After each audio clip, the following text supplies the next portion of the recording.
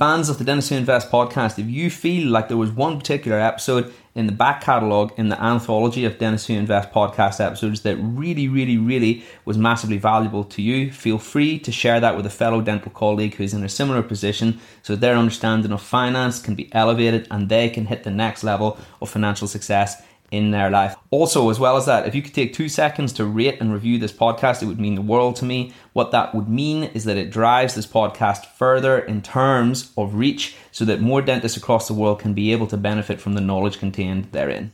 Welcome to the Dentists Who Invest podcast. Hello and welcome everyone. I'm absolutely thrilled to be here tonight. My name is James Martin and this is of course the inaugural Dentists Who Invest Community Group for Dentists Who Enjoy Trading's podcast. And I didn't really expect to be sat here in any capacity in front of a computer at any point, but really I'm just so pleased that the group has just got to the level of what it is. I didn't expect the first thing when I set it up. I've been on a few podcasts. I think they're an absolutely wonderful medium or a vehicle to explain and elaborate on certain topics. And I'm really happy to be able to be here and be able to do this for everybody tonight.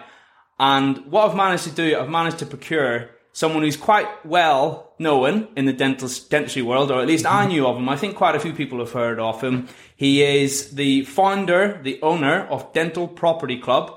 He is formerly a dentist, or so he has just advised me. He now focuses fully on his business. So in that respect of capacity, I would say he might be living the dream for a lot of us dentists, I suppose. He's managed to get out. So hats off to the guy. He must really know what he's doing is all I can say. His name, in case you haven't heard of him, his name is Harry Singh. Harry, how are you tonight? Welcome.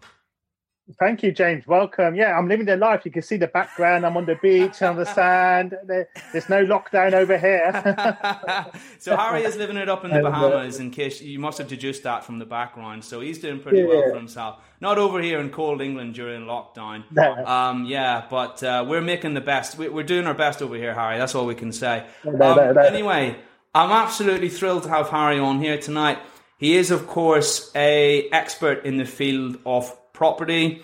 He was formerly a dentist. I thought it would be really interesting to have him on because we can chat, we can discuss, we can elaborate on something that I don't know really much about, but I know a lot of people that are interested in, and it does of course affect all of us at some stage in our life because we all have to think about buying a house. So we're going to delve into that a little bit in future. So the first thing I wanted to ask, Harry, I just wanted to know a little bit about you because we know, well, I know the business. I know Harry Singh, Dental Property Club. I know a little bit about what you offer. We're going to delve into that a little bit later. But I just wanted to know a little bit about your journey and maybe what made you think, I want to get out of dentistry, or maybe it just happened organically. I don't know. So I'm curious. No, thank you again, James, for the invitation. Fantastic group.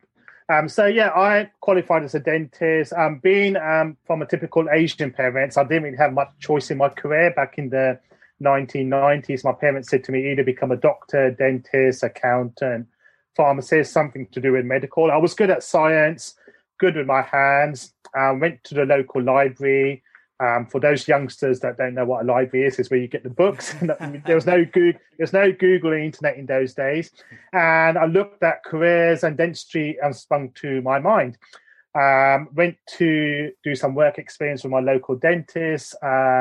Saw his watch, saw his car. I go, okay, that sounds good. I'll have some of that. And then did dentistry because I liked the business side. So I knew I wanted to own a business to some extent. And it was much harder being a doctor or optician in those days to do that. So dentistry, but then I knew early on that I didn't have the real passion for dentistry. And that's quite important, which we'll come on to later on, especially in investment vehicles where you need to have a passion in what you're doing, vocation, but also what you're investing in as well, because you look after it a lot more. I don't regret getting into dentistry because it got me the skills, the experience, becoming a business owner, bought and sold a number of dental practices, made some fantastic contacts, networked a lot. So I don't regret getting into dentistry, but it wasn't my true passion. And we say to people, I'm not that I gave up dentistry So I qualified 96 from Leeds, and I enjoyed it to some extent. So I was a course junkie. I was doing all the courses. My dentistry was good. It was just the stress with timekeeping, patience, etc.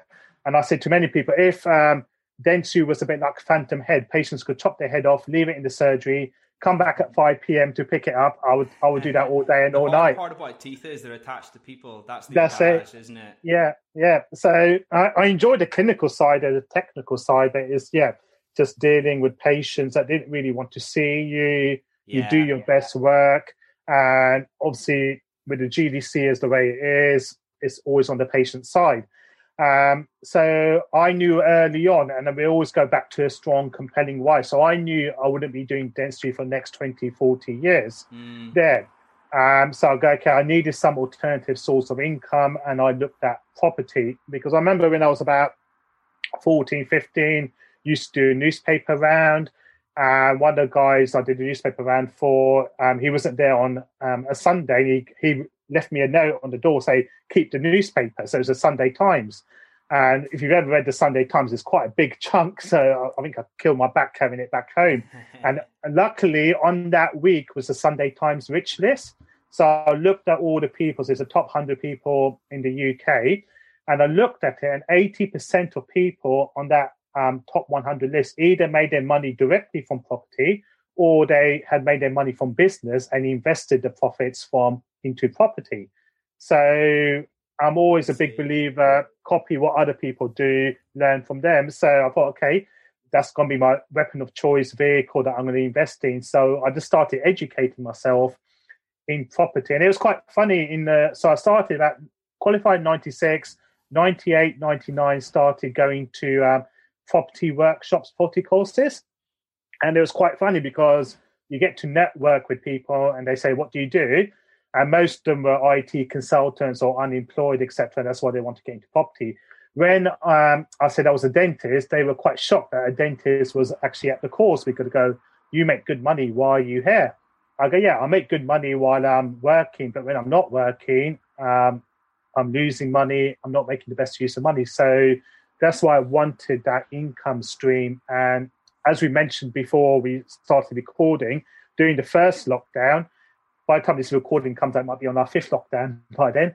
So on the first lockdown, the way things are at the minute, who knows? Yeah, especially with that, it doesn't make sense with the furlough being extended to March, but then Boris Johnson saying the lockdown's only until December. So those two don't add up. Suspicious that, we need to.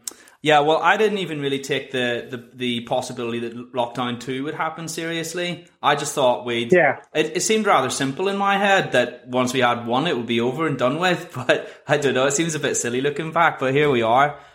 Yeah, people don't listen or people don't follow there. So, during lockdown 1, we had so many inquiries for the Dental Property Club. I've always been telling people, okay, you need to have a backup plan, because when you're earning, if you're earning good money, it's good. It's not going to last forever. You may become ill. I wasn't expecting COVID to come along. You may not be able to work. Something may happen to your practice. What are you going to do with your income then? And we had a lot of dentists saying, okay, it's never going to happen to me, because you never think it's going to happen to you. And then with this lockdown, number one, most of the dentists couldn't work and their income dropped dramatically. And then you've probably seen yourself with your Facebook group, people were looking at alternative sources, not of income, because I always look at investment as making your money from business, your vocation, and then investing those profits in investment vehicles, whether it's shares, stocks, or property. Very few people make their money from the stock market, Forex, or property as a business. So it's making your money working harder, not actually making money as your primary vocation. Well, I mean, it's part of this wider sort of theme that my group touches on quite a lot, which is, just as you say, making your money work for yourself. And I think for me, what shattered the illusion of just how much we almost miss out by just keeping our money in the bank. I mean, the rate that inflation that is normally at is normally about 6 or 7%. And to think that you're losing 6 or 7% of the hours or effort that you're putting in a year is just ludicrous to me. So you'll be coming at it from the point of view of houses. diversifying into property, and this is why I thought it would be really interesting. And you're quite right. Just another thing that you touched upon there, this whole COVID, kind of this new paradigm or how the world is going to be going forwards. We don't know when we're actually going to get a vaccine for COVID. And I just think it's really important to think about these things. And as you say, just make your money work for you. But you'll go into more detail in just a moment about how to do that with houses. I'm actually really curious to hear, because I don't know the first thing about houses. I really honestly don't know the first thing. I know what stamp duty is, I think, anyway. Maybe you'll correct me later. And that's who this podcast is really aimed at, is just people that, like myself, they're very much beginners. They want to foray into the housing world. But definitely. We'll come to that in just a moment. So, Harry, in my group, I touch upon stocks, I touch upon gold, we touch upon diversifying. Why do you think that property is a useful method of diversifying your portfolio? What does property offer that other asset classes may not necessarily offer?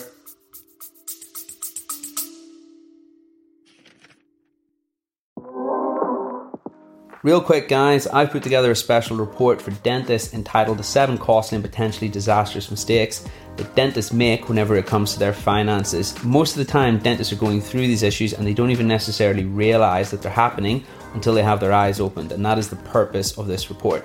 You can go ahead and receive your free report by heading on over to www.dentistwhoinvest.com/podcast report, or alternatively, you can download it using the link in the description. This report details these 7 most common issues. However, most importantly, it also shows you how to fix them.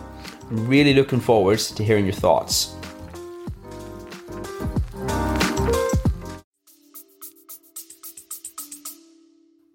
Yeah, excellent question there. So I always say, obviously, start with your why. Why do you want to invest in property? But what I see my advantage is with property is an asset. So an asset is something that appreciates in value. It's not going to go up every year. You're going to have peaks and troughs, but the trend is always upwards. Because we live in an island, there's restricted space on how many properties we can build.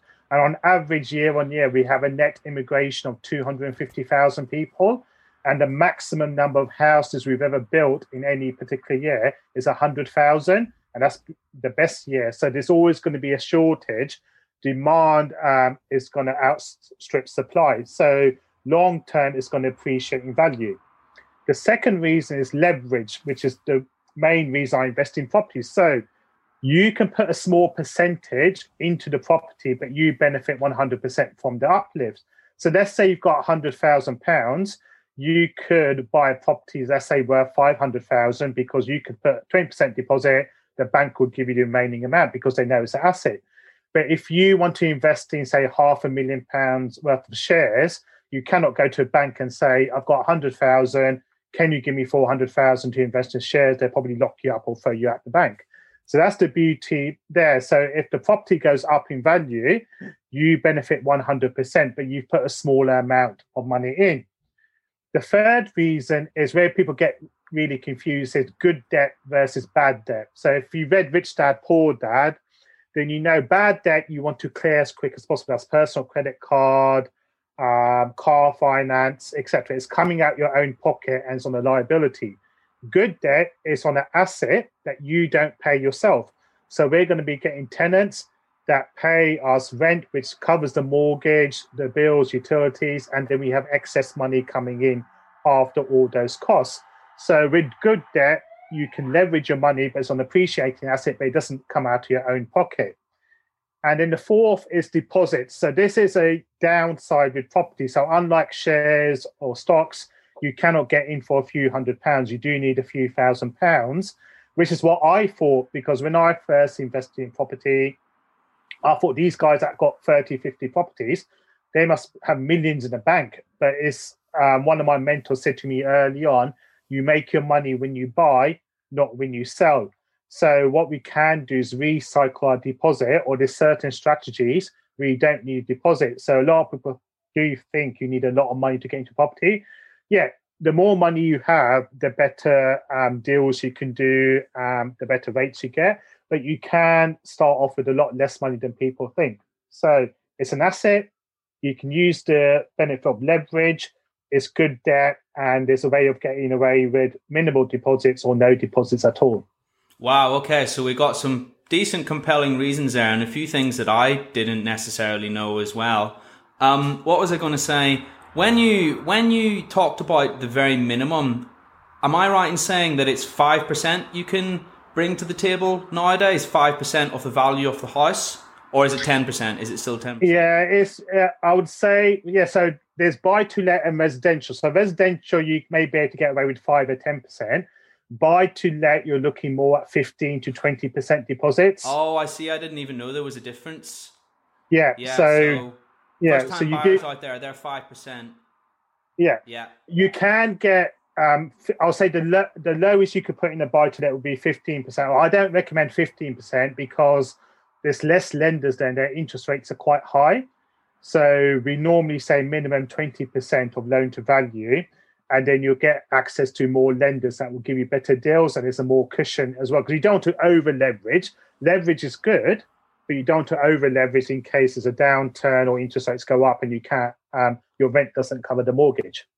Right, yeah, of course. And that comes back to, now, again, I'm coming at it from the point of view of a total novice here. I hope this is a benefit to people listening. The mortgages that you can get, am I right in saying there's a tracker mortgage, and then there's also a type of mortgage that the interest doesn't vary? So those are also things that you would talk someone through on your course.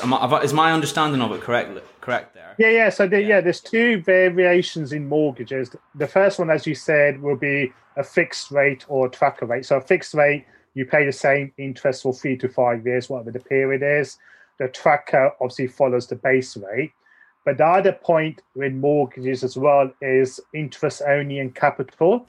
Mm-hmm. So with your buy-to-let properties, you have two choices. You can get interest only mortgages where you're just paying the interest off, or you can get capital and interest where you're paying the capital in the interest. It all depends on your strategy. So if your strategy is to get maximum cash flow, you want an interest only mortgage. If your strategy is to get a better pension pot, a lump sum at the end, then you'd want interest and capital repayment. Right, I see. So this is the nuance that I was sort of unaware of. But okay, interesting to learn. One thing I wanted to ask, Harry, Help to Buy ISAs and LISAs, we're fed this narrative that we should save, we should put money into those. Is that what you would suggest? Or do you think that there is a better way of maybe undertaking that? I know that the benefits of what they offer, should you have some money in, is 25%. So that's a fair old whack of money towards a house, you know what I mean? Particularly if you're saving short term versus other investments. What's your take on the subject? Yeah, and it was funny, during the first lockdown, I ran an online program. We had a couple of young dentists, just like yourself, and they were asking exactly the same question. And I never heard about it, so I did my own research. But no, it's actually a fantastic scheme, and I would encourage people to take maximum advantage of it. So any government assistance you can get, then I would definitely recommend to go for it. Yeah, they look good on paper, I have to say. 25%, wow. Over a short period, a guarantee over a short period of time. It's hard to beat that in terms of investing. Definitely. Right, where were we? So the next thing I wanted to ask, so the other thing I wanted to ask, when you have a property and you think to yourself, wow, this is a cash cow, wow, sign me up, where do I buy? Or you get what, you have another property and it's at the other end of the scale and you think, whoa, I need to steer clear of this for whatever reason. What are your succinct, I suppose, list or common pitfalls of things that people should watch out for when they're buying a house? There's going to be a list of completely obvious greenhorn mistakes that probably people like myself will make all the time, and I'm sure from people such as yourself it'll draw a sort of eye roll expression on your face. I don't really know, but I just wanted to know what those are and what we should watch out for. So no, don't worry, everyone makes mistakes. I've probably made more mistakes in property than all your viewers put together. I remember my first house I bought, I was so eager to get the deal done. My surveyor comes in and said, do you realise there's no doors or radiators in the rooms? Which obviously I completely missed out there. So the first thing I would always say is take emotion out of it.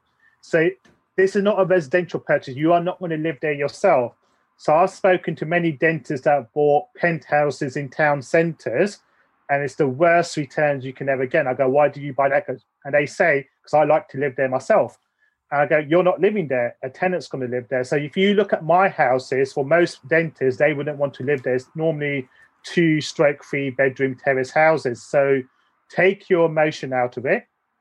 Number two, don't rush into your first deal, because people are so eager to do a deal, they'll just pay over the top, especially at this particular period of time where we've got the stamp duty exemption. People are just paying stupid money. It's going over market value. And then my main strategy is, obviously, one is look at your strategy. Are you buying it for capital gain or cash flow? So a lot of dentists say, I want to reduce my commitment to dentistry. I'm going to say, okay, you need maximum cash flow. So you might need to invest in the Midlands or further north, or maybe do a HMO where you rent each the room by room in the house. If you're after a better pension pot, then you're going to be investing maybe in London, the southeast, where historically you get a better capital growth. So know why you're investing in the property. As I mentioned, look at the area. You want good amenities, good transport links. So what I do in my course, we do a gross yield figure. So the gross yield is the annual rent divided by the market value. And we want that to be above 6%. So the annual rent divided by the market value, we want that to be above 6%. Anything above 6%, that will show you is a high demand from tenants. Because once you've got the property, maybe a fantastic deal, maybe in the middle of nowhere in the sticks, if no one's going to rent it, you're going to be paying the mortgage out of your own pocket. So if you've got a gross yield of above 6%, you know there's going to be a big tenant demand. You're going to get that easily rented and minimize the voids there. And then, as I said, alluded to earlier, you make your money when you buy, not when you sell. So we look for motivated or distressed sellers where they need to sell quite quickly. And in that way, we can buy at discount and recycle our money much quicker there. So don't rush into your first deal. Don't buy an emotion. You are not living there. See what the tenants want. Because if it's in a city centre, it may be more flats, apartments, young people that want to live city living. If it's in a school commute area, it's going to be more 2-3 bedroom houses there. Look at your area, look at the price you're paying, and look at what you're doing it for, cash flow, capital gain. Have spreadsheets. And what I do is a simple equation. Just look at a spreadsheet, do your figures. Does it stack up? Take the emotion out of it. And is it a good deal or not a good deal? It's interesting to hear you say that people also make bad decisions in purchasing houses based on emotion, because that's one of the golden rules of general investing. I suppose I just never really thought of houses in those terms as well, but it's interesting that also applies. I guess we're all just people, and no matter what we do, no matter where we're putting our money, we it's emotion. It's the emotion. Cloud our judgment. You know what I mean? And they decorate the place like they're going to live there themselves. I remember I tried Forex for a couple of years, and I like action, quick results, and I wasn't a patient guy, so poker and Forex were not for me. So because the wrong mindset. Forex is not actually. Do you know what? Forex is one of the assets that you can trade most frequently, as well, in my experience. So if that wasn't enough action for you, I think maybe those other sorts of investing mightn't be for you either. Because I know I put money in crypto, and you'll probably go for about 2 months where you won't make a trade, and then all of a sudden it's like bang, bang, bang. But it's actually a skill in itself to wait until the right time to do that. Yeah. And there is such a thing as overtrading, and those are the people that get impatient, and they want something to happen, so they turn up with their computer screen and they wind up blowing all their money. That's me. Got you, right, yeah. So Forex, you can do, I believe it's better to do it on certain days than others. It's all about watching the sessions. So I used to trade it a little bit. So when London opens, the stock exchange opens, the market will move in certain ways on certain pairs. So it's an interesting one. That's my understanding of it anyway. But anywho, I think what I'm getting from you is that if you're going to do it, if you're going to invest in property, there's a lot of nuance to it. You really, really need to know what you're doing. Am I right in saying that? Yeah, you got to treat it like a business, like your dental business. It is a business. Yeah, so fair enough. There's a lot of nuance to it. There's a lot of know-how. There's a lot of skill, I suppose, in a way. In your business, Dental Property Club, how do you assist dentists to get into property? Is it purely an educational course, or is there some sort of mentorship capacity offered to them in a degree where you'll come and, I don't know, explore looking at houses together? I'd love to hear. Yeah. So as I said earlier, I gave up dentistry in 2012, and my intention was just to carry on property investing on my own. Then because not many dentists were giving up dentistry in 2012. So the first reaction I had from most dentists were, "Did you get struck off?" I go, "No, don't worry, I haven't been struck off. I'm still on the register. This is my GDC number." So then they said, "Okay, how did you give up dentistry?" And I said, "Because of property." And they go, "Oh, you never told us you were into property." I go, "There was no reason to tell you. Can you teach us?" So that's where Dental Property Club was formed in 2012, mainly educational workshops, because I thought everyone was going to be like me, because I had a strong, compelling why that I wanted to get out of dentistry. That's why I implemented. But then what I found after a couple of years, the people that came in the course said, yeah, it was good content, learned a lot. After 2 years, they never implemented anything. And I said, why? They go, okay, we haven't got the time, we haven't got the network, we don't trust the builders, we're too busy with dentistry. So then we created two arms of the Dental Property Club. So we've got the educational workshops, which range from online programs to 2-day workshops to mastermind mentoring. So those are for people that want to do the property deals themselves. I give them all the resources, the materials, the templates, the spreadsheets, and they can go out and do it themselves. Then we created the second arm about a couple of years ago, the joint venture opportunities. So a lot of dentists said to me, we've got the money, we're cash rich, time poor. We want to invest in property, but we haven't got the time to do it or the experience. Can we give you the money? So I took all their money, and that's why I'm in the Bahamas now. So let's cut the interview right there. Whoa. That's it. Yeah. So because we've got the opportunities, we've got the network, we know the deal sources, we've got so many opportunities presented to us on a monthly basis that I cannot physically do all the deals myself. So I'd rather have a smaller split of a bigger pie than a bigger split of a very small pie. So that's where the joint venture opportunities came along. So we're dentists, happy with dentistry, don't want to give up dentistry, but want to make better use of their money. We are regulated, it's all due diligence. We present deals, and if they want to invest, they can invest in our deals.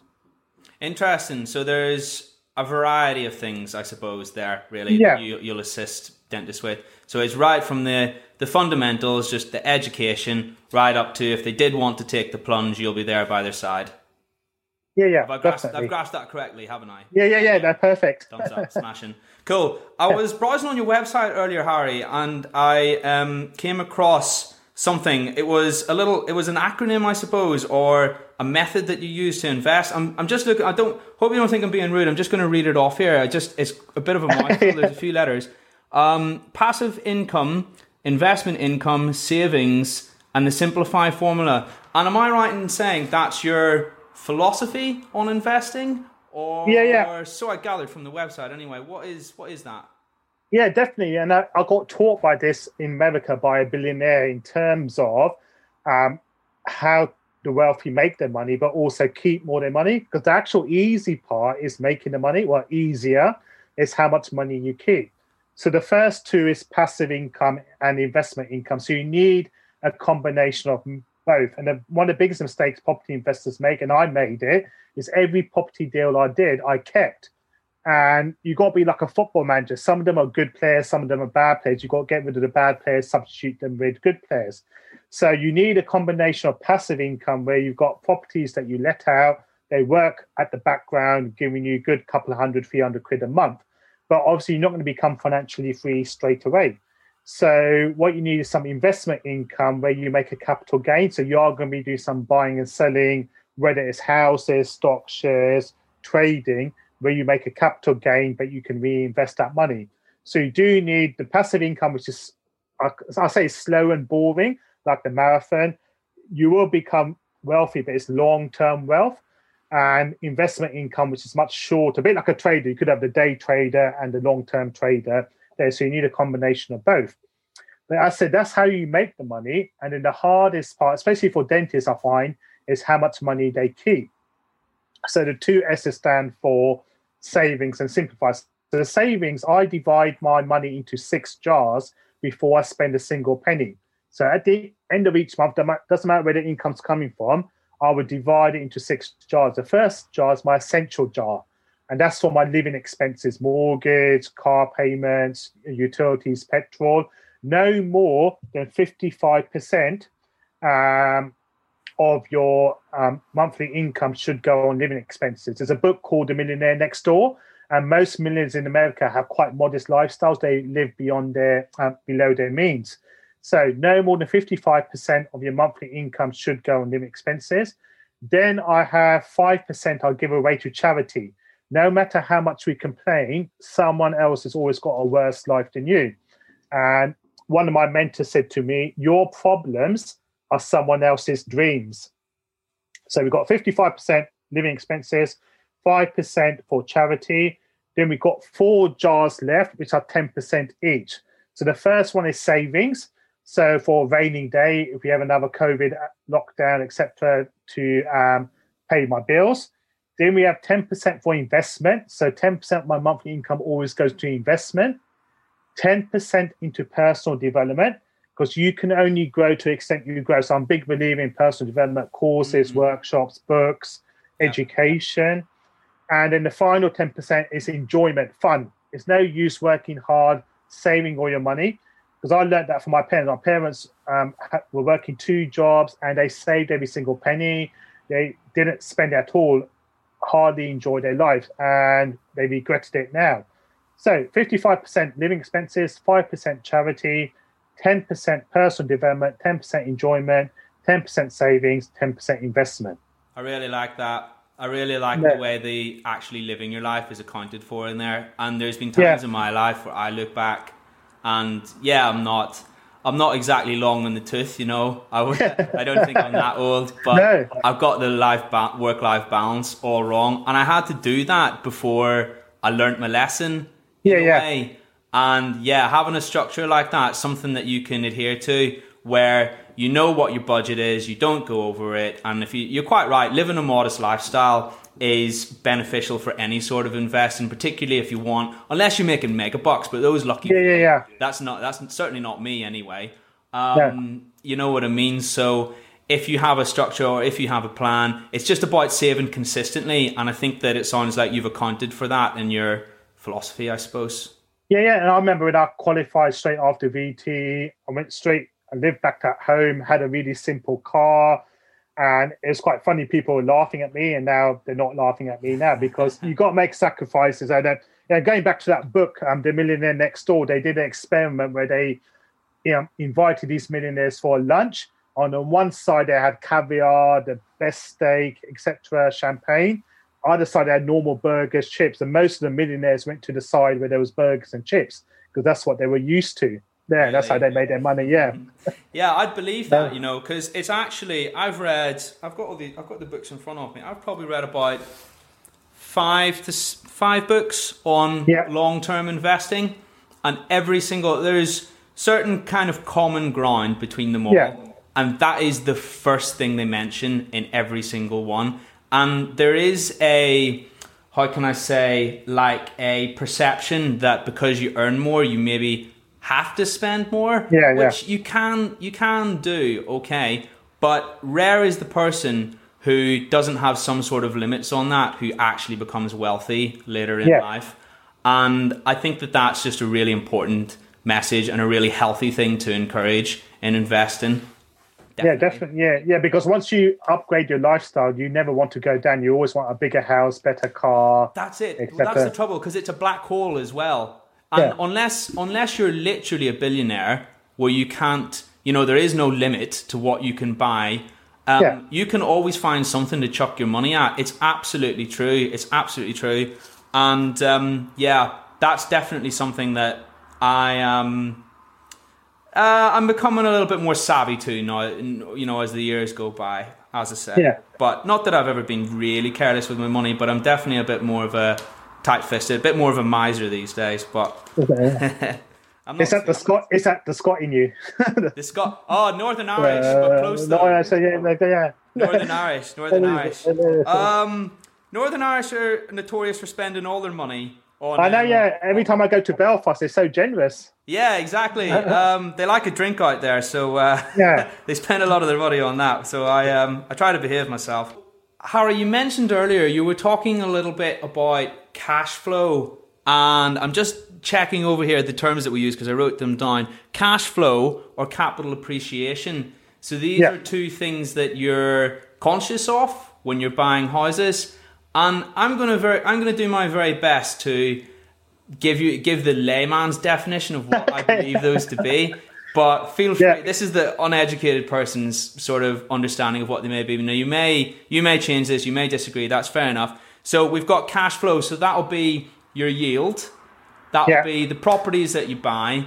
And you've got one eye on the price, but the main thing you're thinking about is what's going to be my return at the end of the year. How much money can I make from rental and things like that? Yeah. And then the other one, capital appreciation. That's just where you're looking at an area, you think it's up and coming, they're building a new road, they're building HS2, you think the house is going to go up in value. Have I grasped those correctly? Yeah, perfect. Yeah. Oh, smashing. Perfect. And that's where a lot of dentists come up to me and say, "So I invest in the north or the south?" And I go, there is no right answer. It depends on your strategy, what you want property to give you. If it's cash flow, more Midlands up north, because you get better yields, but you don't get as much capital appreciation. If it's for capital appreciation or better pension pot down in the south. Interesting. So even at this point, even though London has been sort of a bubble for however long now, I mean, that's very much my, from the outside looking in, knowledge of property. I always know that people who buy houses in London, they've went up exponentially in value over the previous few years, previous few decades. And you believe that trend is going to continue even now? Yeah, London is a strange market because it's, as you say, it's its own bubble. It's not dictated by UK residents. It's more foreign overseas investors. And what the government have done is made it harder for overseas investors to have the tax perks there, because there were favourable stamp duty capital gains tax for foreign investors, which have been clamped down on. So, central London is more riskier, but no one knows the trend. So we go more to outskirts. And what I've been finding with lockdown, people want a garden, so they're going for more the outskirts, like Wimbledon, where it's much more greener, much more space, or they have a garden. We may still have foreign investors parking, because London is a safe haven. So a lot of investors from overseas will buy the Knightsbridge, Chelsea houses or flats, leave them empty, but it's nice, regulated, and know they can park their money and get the money out when they need it. So, central London is a strange one. More for the experienced investor. If you're completely new, I wouldn't recommend to invest in central London straight away. But once you know the areas, nuances, then it may be a good bet. Interesting. So there's no sign of that trend abating anytime soon. Now, some of the London properties we've been looking at just going back 10-15% above market value, because people still want to buy in central London. That is crazy. Wow. Interesting. Fair enough. And the north of England, is there any particular... What do you think of Leeds? I'm based in Leeds, and I hear there's a lot of whispers and kind of old wives' tales that HS2 is going to make Leeds property go through the roof. So I've been thinking about buying in Leeds. Is that wrong? Is that a silly thing to think? Yeah, if I had that pound for every time someone said the next golden hotspot, I'll be a billionaire. No, I like this is over. Actually, we can have a little chat, me and you. Give me some tips. So I like Leeds because I qualified from Leeds, but now by the time the general public know about something, it's going to be affluent area. It's too late. You've missed the boat because the deal would have done with the properties would have been done a year ago, and there's already inflated prices. So I'll say go back to the basics, make sure it's good yield, good quality property, and look at the long term. But don't second guess. I know people bought in certain areas because of HS2, the Olympics, etc. And if you bought early enough, where people didn't know about those areas, you would have been quids in. But once the general public know, you probably missed the boat. Actually, that's another thing that applies to general investing, another parallel that I suppose I've never really considered. When you have something that's in a bubble, there's only so much. If there's a saying on Wall Street, if your taxi driver starts talking about an investment, it's time to get out of that investment. It's time to sell up. Yeah. Because there's only so much money that can go into it. And when something's suspended up here, if we go to Bitcoin in I don't know whether you follow Bitcoin in crypto. Yeah. A little bit. So at the end of 2017, 17th of December, it hit its all-time high, $20,000. People were talking about it. It was on the news. And you don't even need to know the first thing about investing to know that that's a red flag, you know? Because it's common. People are talking about it everywhere. There's only so much money that can go in. And when there's not enough pressure pushing it up, it just falls under its own weight. And that's pretty much what happened, you know? It's not always as simple as that, but it's definitely a huge red flag. So houses are similar, really. Yeah, definitely. Yeah, when someone says, as you say, when the general public know about it, it's too late. I saw a house in Burnley for £22,000 the other day. Surely it can't get any cheaper. Maybe is that a good investment? Depends if you can rent it, because I'm a big Liverpool fan, and there's houses around Anfield that have been boarded up for years that you could probably buy for 15 grand, but no one wants to live there. Around Anfield, I would have thought that would have been hot property. So some areas are, but some of the ones really close are quite a bad area. So okay. So you always got to look. Yeah, the price may be low, but can you rent it out? Who wants to live there? Cheap for a reason, then. Okay, fair enough. Yeah. Cool. Right. Anyway, so, yes, this was a question I got requested. Now, what we're going to do at the end, Harry, if we've still got time, we're going to freestyle a little bit because we've got some questions on the group. Which, if you're comfortable answering those, we'll come to those in just a minute. Yeah. But I've got one question. I'm going to take full credit for this one. And that's not in a positive sense either. I think you probably get asked this about 100 times a day. I'm sorry in advance. Is now a good time to buy in the UK housing market? Okay, the best time to buy would have been 30 years ago. The second best time to buy is now. So because... Really? Oh, I see. Is that I got you. I thought you meant specifically now. That's just the saying, is it? Yeah. So I would sort of say people want to buy their own house, want to live in their own house. Also, as I said, because of restricted space, planning is quite strict. They have relaxed some regulation with planning. It's still a ball ache to get planning development through the local council. So I'll say it's a long term, slow and steady. It's not going to. I always say to people, property is not get rich quick scheme. It's get very rich, very long term scheme. Okay. So if you're in it for the long term, you will make it work there. Because I guarantee, if you come back in 20, 30 years, we listen to this podcast, people say, "I wish I invested in 2020 or 2021." There. So no one knows what's around the corner, but people need houses to live in, whether to buy themselves or to rent. We're getting more fragmented families, more divorces. Younger people leaving their parents a lot quicker, a lot sooner. So, obviously I'm a bit biased because that is my focus, but I would still say, property is a good time. It's a good time now to invest. So there's a lot of factors, I suppose, that are unique to the UK market, is what I'm gathering from what you're saying, that mean that it's a good or it's a viable long-term investment, and it doesn't look like that's going to change. Yeah, because you always want to have two exit strategies for property. So your main aim maybe to be renting it out. If you can't rent it, can you sell that property quite quickly? So I said there's always going to be buyers, there's all going to be tenants, etc. So I'd say go for it. Interesting. And what do you think about stamp duty and its its absence at the minute? And when do you think it might return to paralyze the UK housing market? Because I don't know if there's going to be too much, when we're into the very near future, that's obviously, at the minute, because credit is, because of how the coronavirus situation is, there's not as much money about as there is traditionally. Yeah. Do you think that that's going to return soon is my first question. And do you think that that's going to have a major effect when it does return? Yeah, so we think the government's stupid. They may look a bit stupid, but they are quite clever in certain instances. So when they announced, they knew the property was going to crash because obviously people losing their jobs, can't keep up mortgages. So they wanted to give an artificial inflation to the property market. And that's where they made the stamp duty exemption. And it's a bit like what they did. They gave the property market a can of Red Bull. So inflating the market for the short term. Obviously, they need to get, they've been giving away all these grants, loans, furlough payments. They need to get their money back. So I expect stamp duty exemption to end as soon when I think it's January the 31st, is it? That they. Is there actually a hard limit on it then? They've actually, I beg your pardon, right. Showing my lack of knowledge there about houses.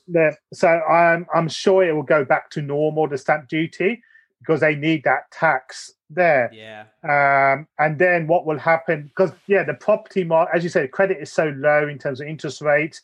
The property market's been booming. So I do think there's going to be a correction in the market. Yeah. We're not in a financial recession, obviously, where it's because of a health-related recession.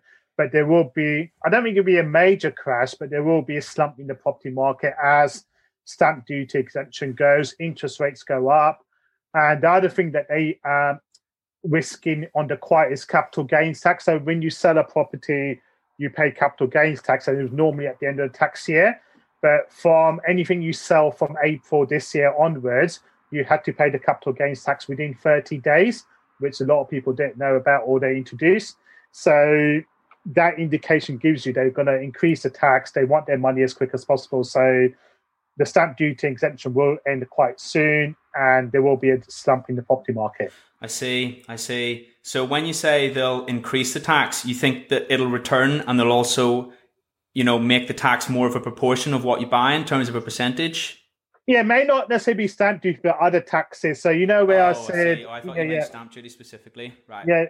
Yeah. So I think stamp duty is quite high, especially for second-time buyers. Yeah. But other taxes, I'm forecasting, where my savings jar, I'm putting 50% away each month for tax, because I expect there's only one way tax is going to go. They've got to get the money somehow.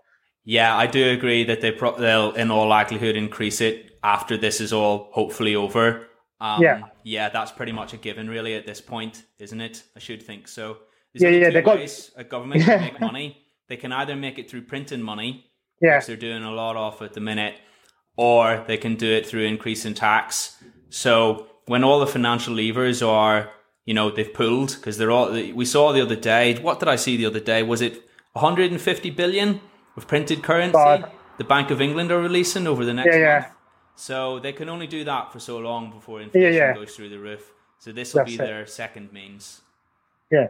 They'll give with one hand and take back with two hands. Well, that's the trouble. I mean, not to get too deep into conspiracy theories and things like that, but when they print money, inflation is actually a hidden tax on you. Yeah. Because it takes money from our bank account that we don't know about otherwise. Yeah. And it's just another way for a government to generate money. But as I say, we'll not get too deep into the conspiracy aspect of it or anything of that nature. This is something I'm familiar with, and maybe something you've heard of as well. There's the financial economy and the real economy. So when the government creates money in the bank, because they sell it to other banks by issuing who buy their bonds, what they tend to do is they invest it into financial apparatus such as stocks, such as houses, such as commodities and bonds for other companies. And a grossly disproportionate amount of that winds up in the housing sector. And this is why we see houses shoot up in value greater than, as a proportion to relative to the rest of the economy. So you say you go to the shop and you've got your chocolate bar and things like that. Maybe it goes up by whatever inflation is, 5-6% actual inflation. But the housing market is far beyond that. That's because a disproportionate amount of this printed money winds up in the financial economy and houses and things of that nature. Is that something you've come across, or is that something you teach on your course? No, I've come across it. I don't teach it on the workshops, but I do that. And also because you've got the big pension providers getting into property, and it always makes me laugh when financial advisors come and say to me, we don't encourage our clients to invest in property. We say to invest in a pension. I go, half those pension funds invest 80% of your clients' money in property anyway. So you're really? indirectly... I didn't know it was that much. Wow. Yeah, you indirectly... So because I've been to auctions, and the way I found out 10, 12 years ago, I went to an auction, there was a guy in a three-piece suit at the front. He must have bought about 20 million pounds worth of property. So I go, God, this guy, I need to meet him. So I said, okay, how come you bought so much? Where do you get the money from? He goes, no, I think it was a Aviva Life pension fund he was working for. Wow. Yeah. So this is why property prices go through the roof, because they're being actively bought by pensioners. There's all this demand beyond people in the housing market.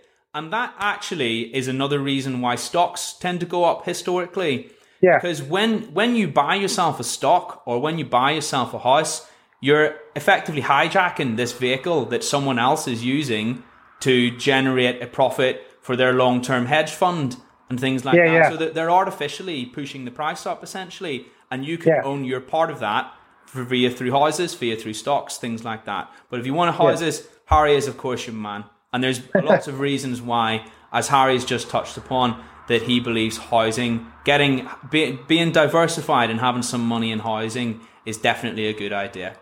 Yeah.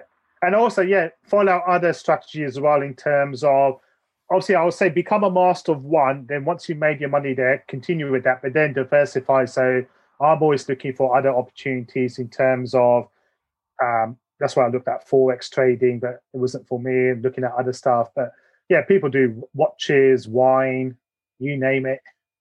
Yeah, of course. Diversify. It's the only free lunch on Wall Street, they say. That's what I've heard. Right, smashing. Well, thank you so much so far, Harry. I think what you've said has been really informative. Certainly lots of things that I didn't know about houses, but I'm a self-confessed total rookie when it comes to the subject. I'm totally unknowledgeable, ill-knowledgeable. I don't know what the adjective is, but I certainly don't know the first thing. So I hope everybody's learned loads from that. Harry, of course, has been doing this for a long time, so really knows what he's talking about.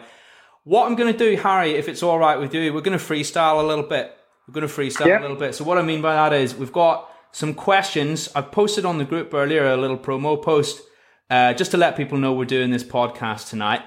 And I asked on the post, I said, has anybody got any burning questions that they would love to ask Harry? And a few people have piped up with a few interesting questions, which I thought were quite good. So Harry hasn't seen these before. We're just going to freestyle a little bit, but they're pretty good. I think people will get some value from them. So Jazz Neat, I've been on his podcast before, top guy.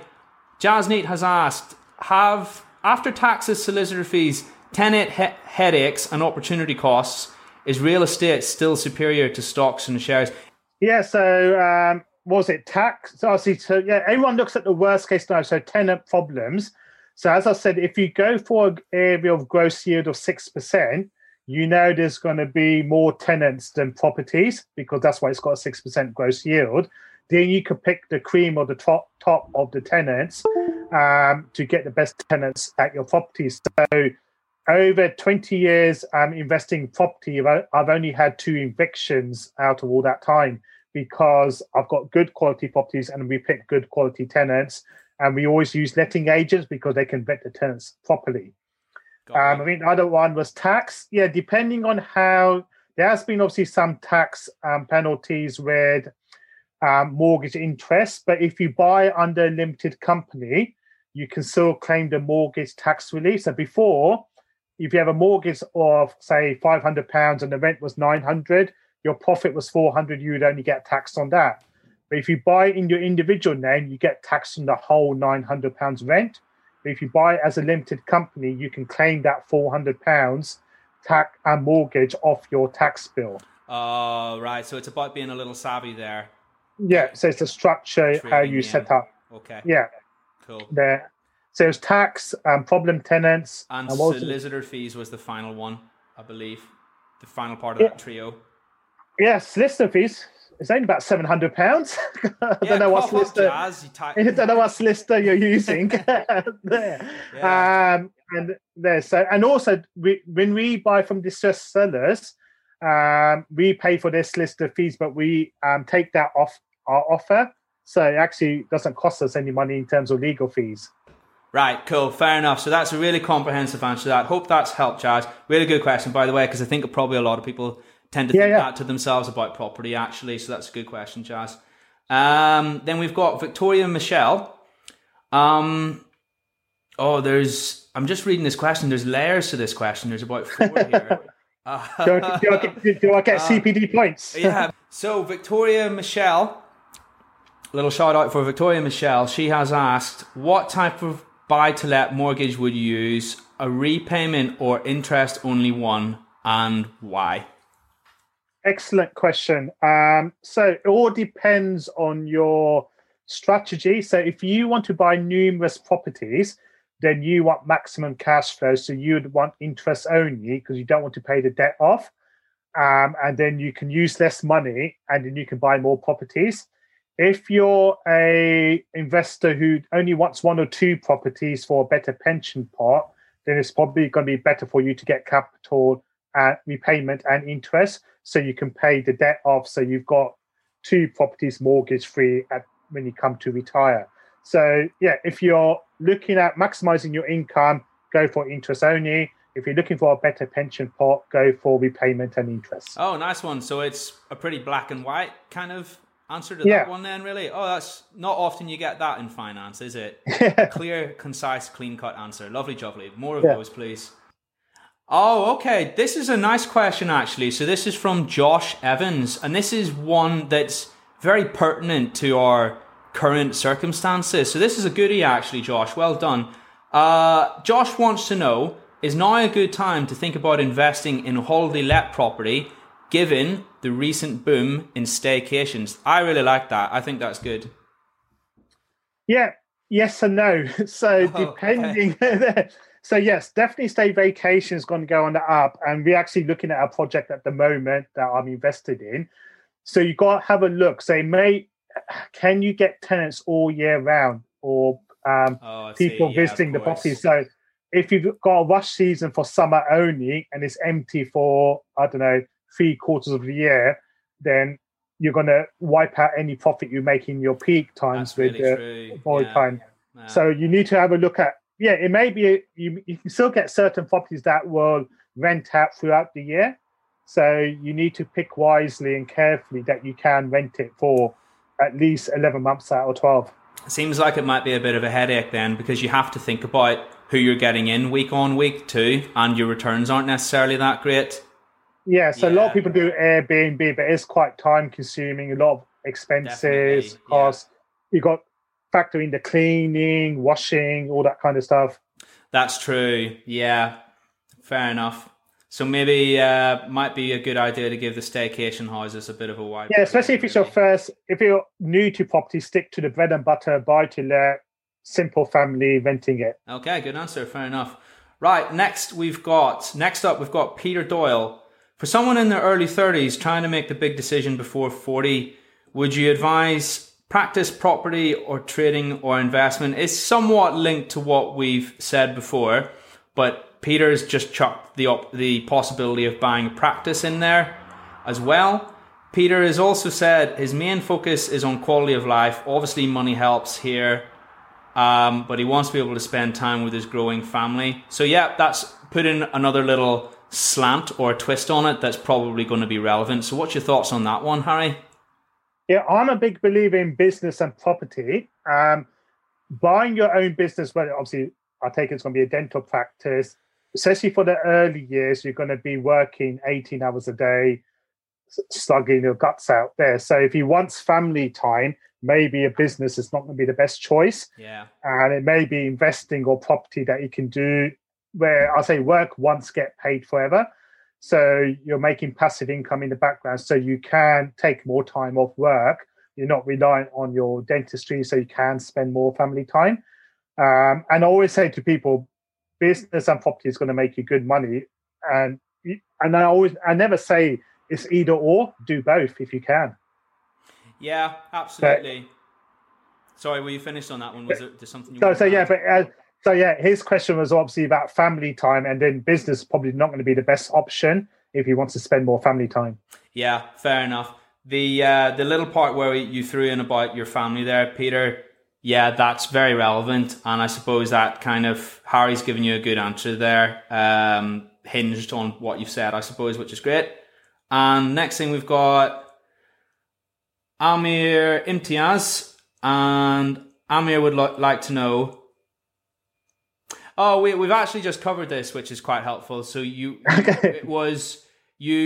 when we discussed earlier about purchasing a property under your own name, or as a limited company. So am I right in saying, if I understood what you said correctly earlier, Harry, that if possible, it's always a good idea to buy it under a limited company name? Yes and no. So obviously, first, we're not qualified to give financial advice. So obviously, speak to your accountant. Yes, none of us are. Small disclaimer. Should have said that at the start. But that's quite right. Yeah, so it depends on your personal circumstances. So the benefits of a limited company is you get the tax relief of your mortgage payment. As you know, with a limited company, it's much harder to get your money out.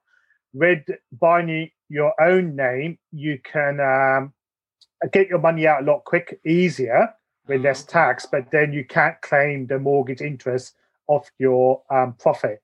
So there's pros and cons with each one. I see. Because if I go back to business studies class, which was a long time ago for me, I recall that a limited company, it's a separate legal entity, and that would mean that you have to pay yourself a wage from that company to be able to withdraw the funds. And you obviously can't you can't pay yourself such a wage as to totally bankrupt the company. Therefore, you've got this extra layer or obstacle before you can actually get your hands on what you've put into it. Is that the reason why then? Yeah, so you've got dividends. You can pay up to, I think, about $8,500 per year without the extra tax. Anything more than that, you're going to get dividends tax, corporation tax. And also, don't forget, with the limited, it's in the public domain. It's going to be on Companies House. So if you did want to be more private, not let anyone know what you're doing, then limited company may not be the best option either as well. What about if you've got your company in the British Virgin Islands, where you are right now, Harry? Yeah, that's exemption. Yeah, you can do it. That's why Harry lives out. It's just some time shifts. Yeah. Well played, Harry. Right, and the Amir Imtiaz has also asked another question. Oh, this is a good one, actually. I like this. Again, maybe slightly difficult to answer, so if it is, feel free to say. Amir has said, I suppose as a rule of thumb, what would you classify as a good return on investment annually in the current market in housing? So say 6% gross yield. So that's the annual rent divided by the market value. So that's what I would be going for myself, 6%. Right. And is that fairly average, or is that a slightly higher return on investment that you place upon yourself because you have experience in the property market? Yeah, it's a slightly higher level because we want to stress test. Obviously, up in, for example, Grimsby, I know you could get 15% gross yield.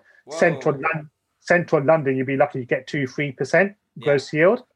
That's 6% based on current interest rate. So if the interest rates went up or the base rate went up by 1%, then I would change that figure to 7% gross yield. So it's not a fixed 6%, it's depending on what the base rate is at the moment. Right, I see. Fair enough. So perhaps it's not as simple as this, but surely Grimsby would be a good area to invest in, really, or for cash flow, but not for capital appreciation. Yeah, because you can get a house for £40,000. You'll come back in 20 years' time and it'll still be worth £40,000. Right, I see. Interesting. Fair enough. And then another. Sorry, mate, we finished. And it will smell of fish as well. You have to bear that in mind. And Amir's just said, as well as that, well, we've talked. He wants to know about capital gains tax and how that might affect your income later, further down the line. Do you expect there to be an increase in capital gains tax? But we've already said that we pretty much both unanimously agree, and it's looking pretty likely that is going to go up. As to how much is difficult to say. I don't know if there's anything you'd like to add to that, really, Harry? Yeah, so obviously capital gains tax you would only pay once you sold the property. As we said, we're expecting it to go up, but also don't forget now, since April this year, you have to pay your capital gains tax within 30 days of selling a property. So just be wary of that. Interesting. Yeah. And would capital gains not apply if you were earning over $12,300 in terms of as rent every year? So there's two types of tax you would pay in property. One is income tax, which you pay on the rental profits. Oh, I didn't know that. So it actually falls under income tax. Yeah, so rental profits will fall under income tax. It's only when you sell a property you would pay capital gains tax. Every person has an allowance per year. So I think it's about 12,000 at the moment. So the first 12,000 per year will be free from capital gains tax per person. That's really interesting. I didn't know that.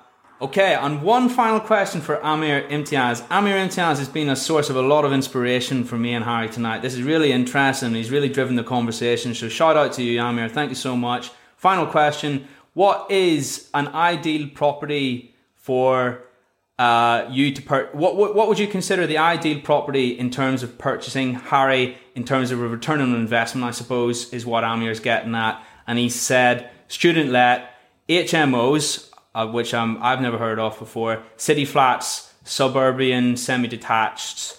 Is there kind of a hot sector or something that you specialize in or you particularly think is a good investment?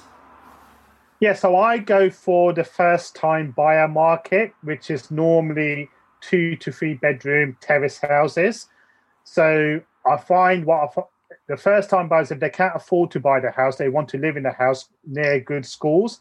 So it's a young couple of young kids at the local school. And what I find is they look after the properties. They've got 2 income streams coming in. Their kids are at the local school. So they actually end up staying with me for about 7 or 8 years because they don't want to move because they want to change the kids' schools. Also, if I need to sell that property, because the first-time buyer market wants that property, it's going to normally be quite a quick sale because they've got no chain. I tend to stay away from flats and apartments because you've got service charge that eats away into your profit, ground rent. There's no flexibility in terms of creating extra rooms or extending the property. Also, what I find, you get more temporary tenants. It may be the cynic in me, but you normally get a young couple that are living together for the first time, realize after 3 months they hate each other's habits, separate, split up, and then move out after 6 months. You've got to find more tenants. Yeah, well, I mean, it happens. We'll just say that, shall we? It happens.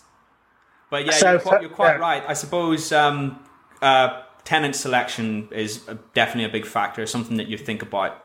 Yeah, the first-time buyers are the biggest market. They can move in quickly to buy or to rent. They want to live in a house. They've got kids, and they've got the local schools. Awesome, brilliant. Hope that's answered your question, Amir. And I'm really sorry about this, Omar. I'm sorry. I'm really sorry about this, Harry. But I've just spotted at the bottom of the page that Omar has asked another question. But I think it's a quickie, and I think it's one that we've already covered. Do you think there is going to be a property price crash? We suspect that it might be likely when at the end of January, just as you said earlier. Because of the artificial inflation, the interest rates, we are due a slump in the market. No one knows obviously how severe and how deep it's going to be and how long it's going to be, but I do expect some correction in the property market. Okay, so it might be worth thinking about, Omar.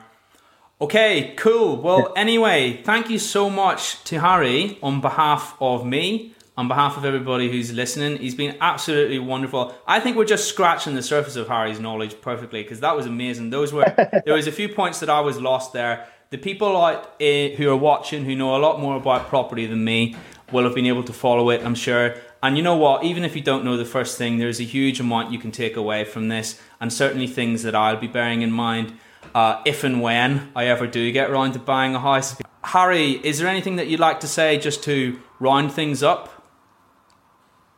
No. Thank you again, James, for the invitation. Fantastic group. As I said, there's no right or wrong way in terms of investing. It's obviously become an expert, become a master, become focused, disciplined, learn the trade, learn the content, stick with it, be determined. But yeah, with everything, it always goes back to your why. Why are you doing it? And you need to invest because obviously it's limited money, how much you can earn with your own hands. Time-wise, is what you do with the money that's probably more important than how much money you make at the beginning.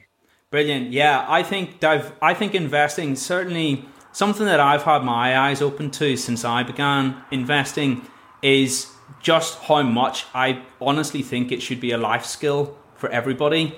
Yeah. Because most of us have some spare cash, and that cash can be put to work with relatively little effort in certain specific ways that it is very likely to grow over time. Yeah.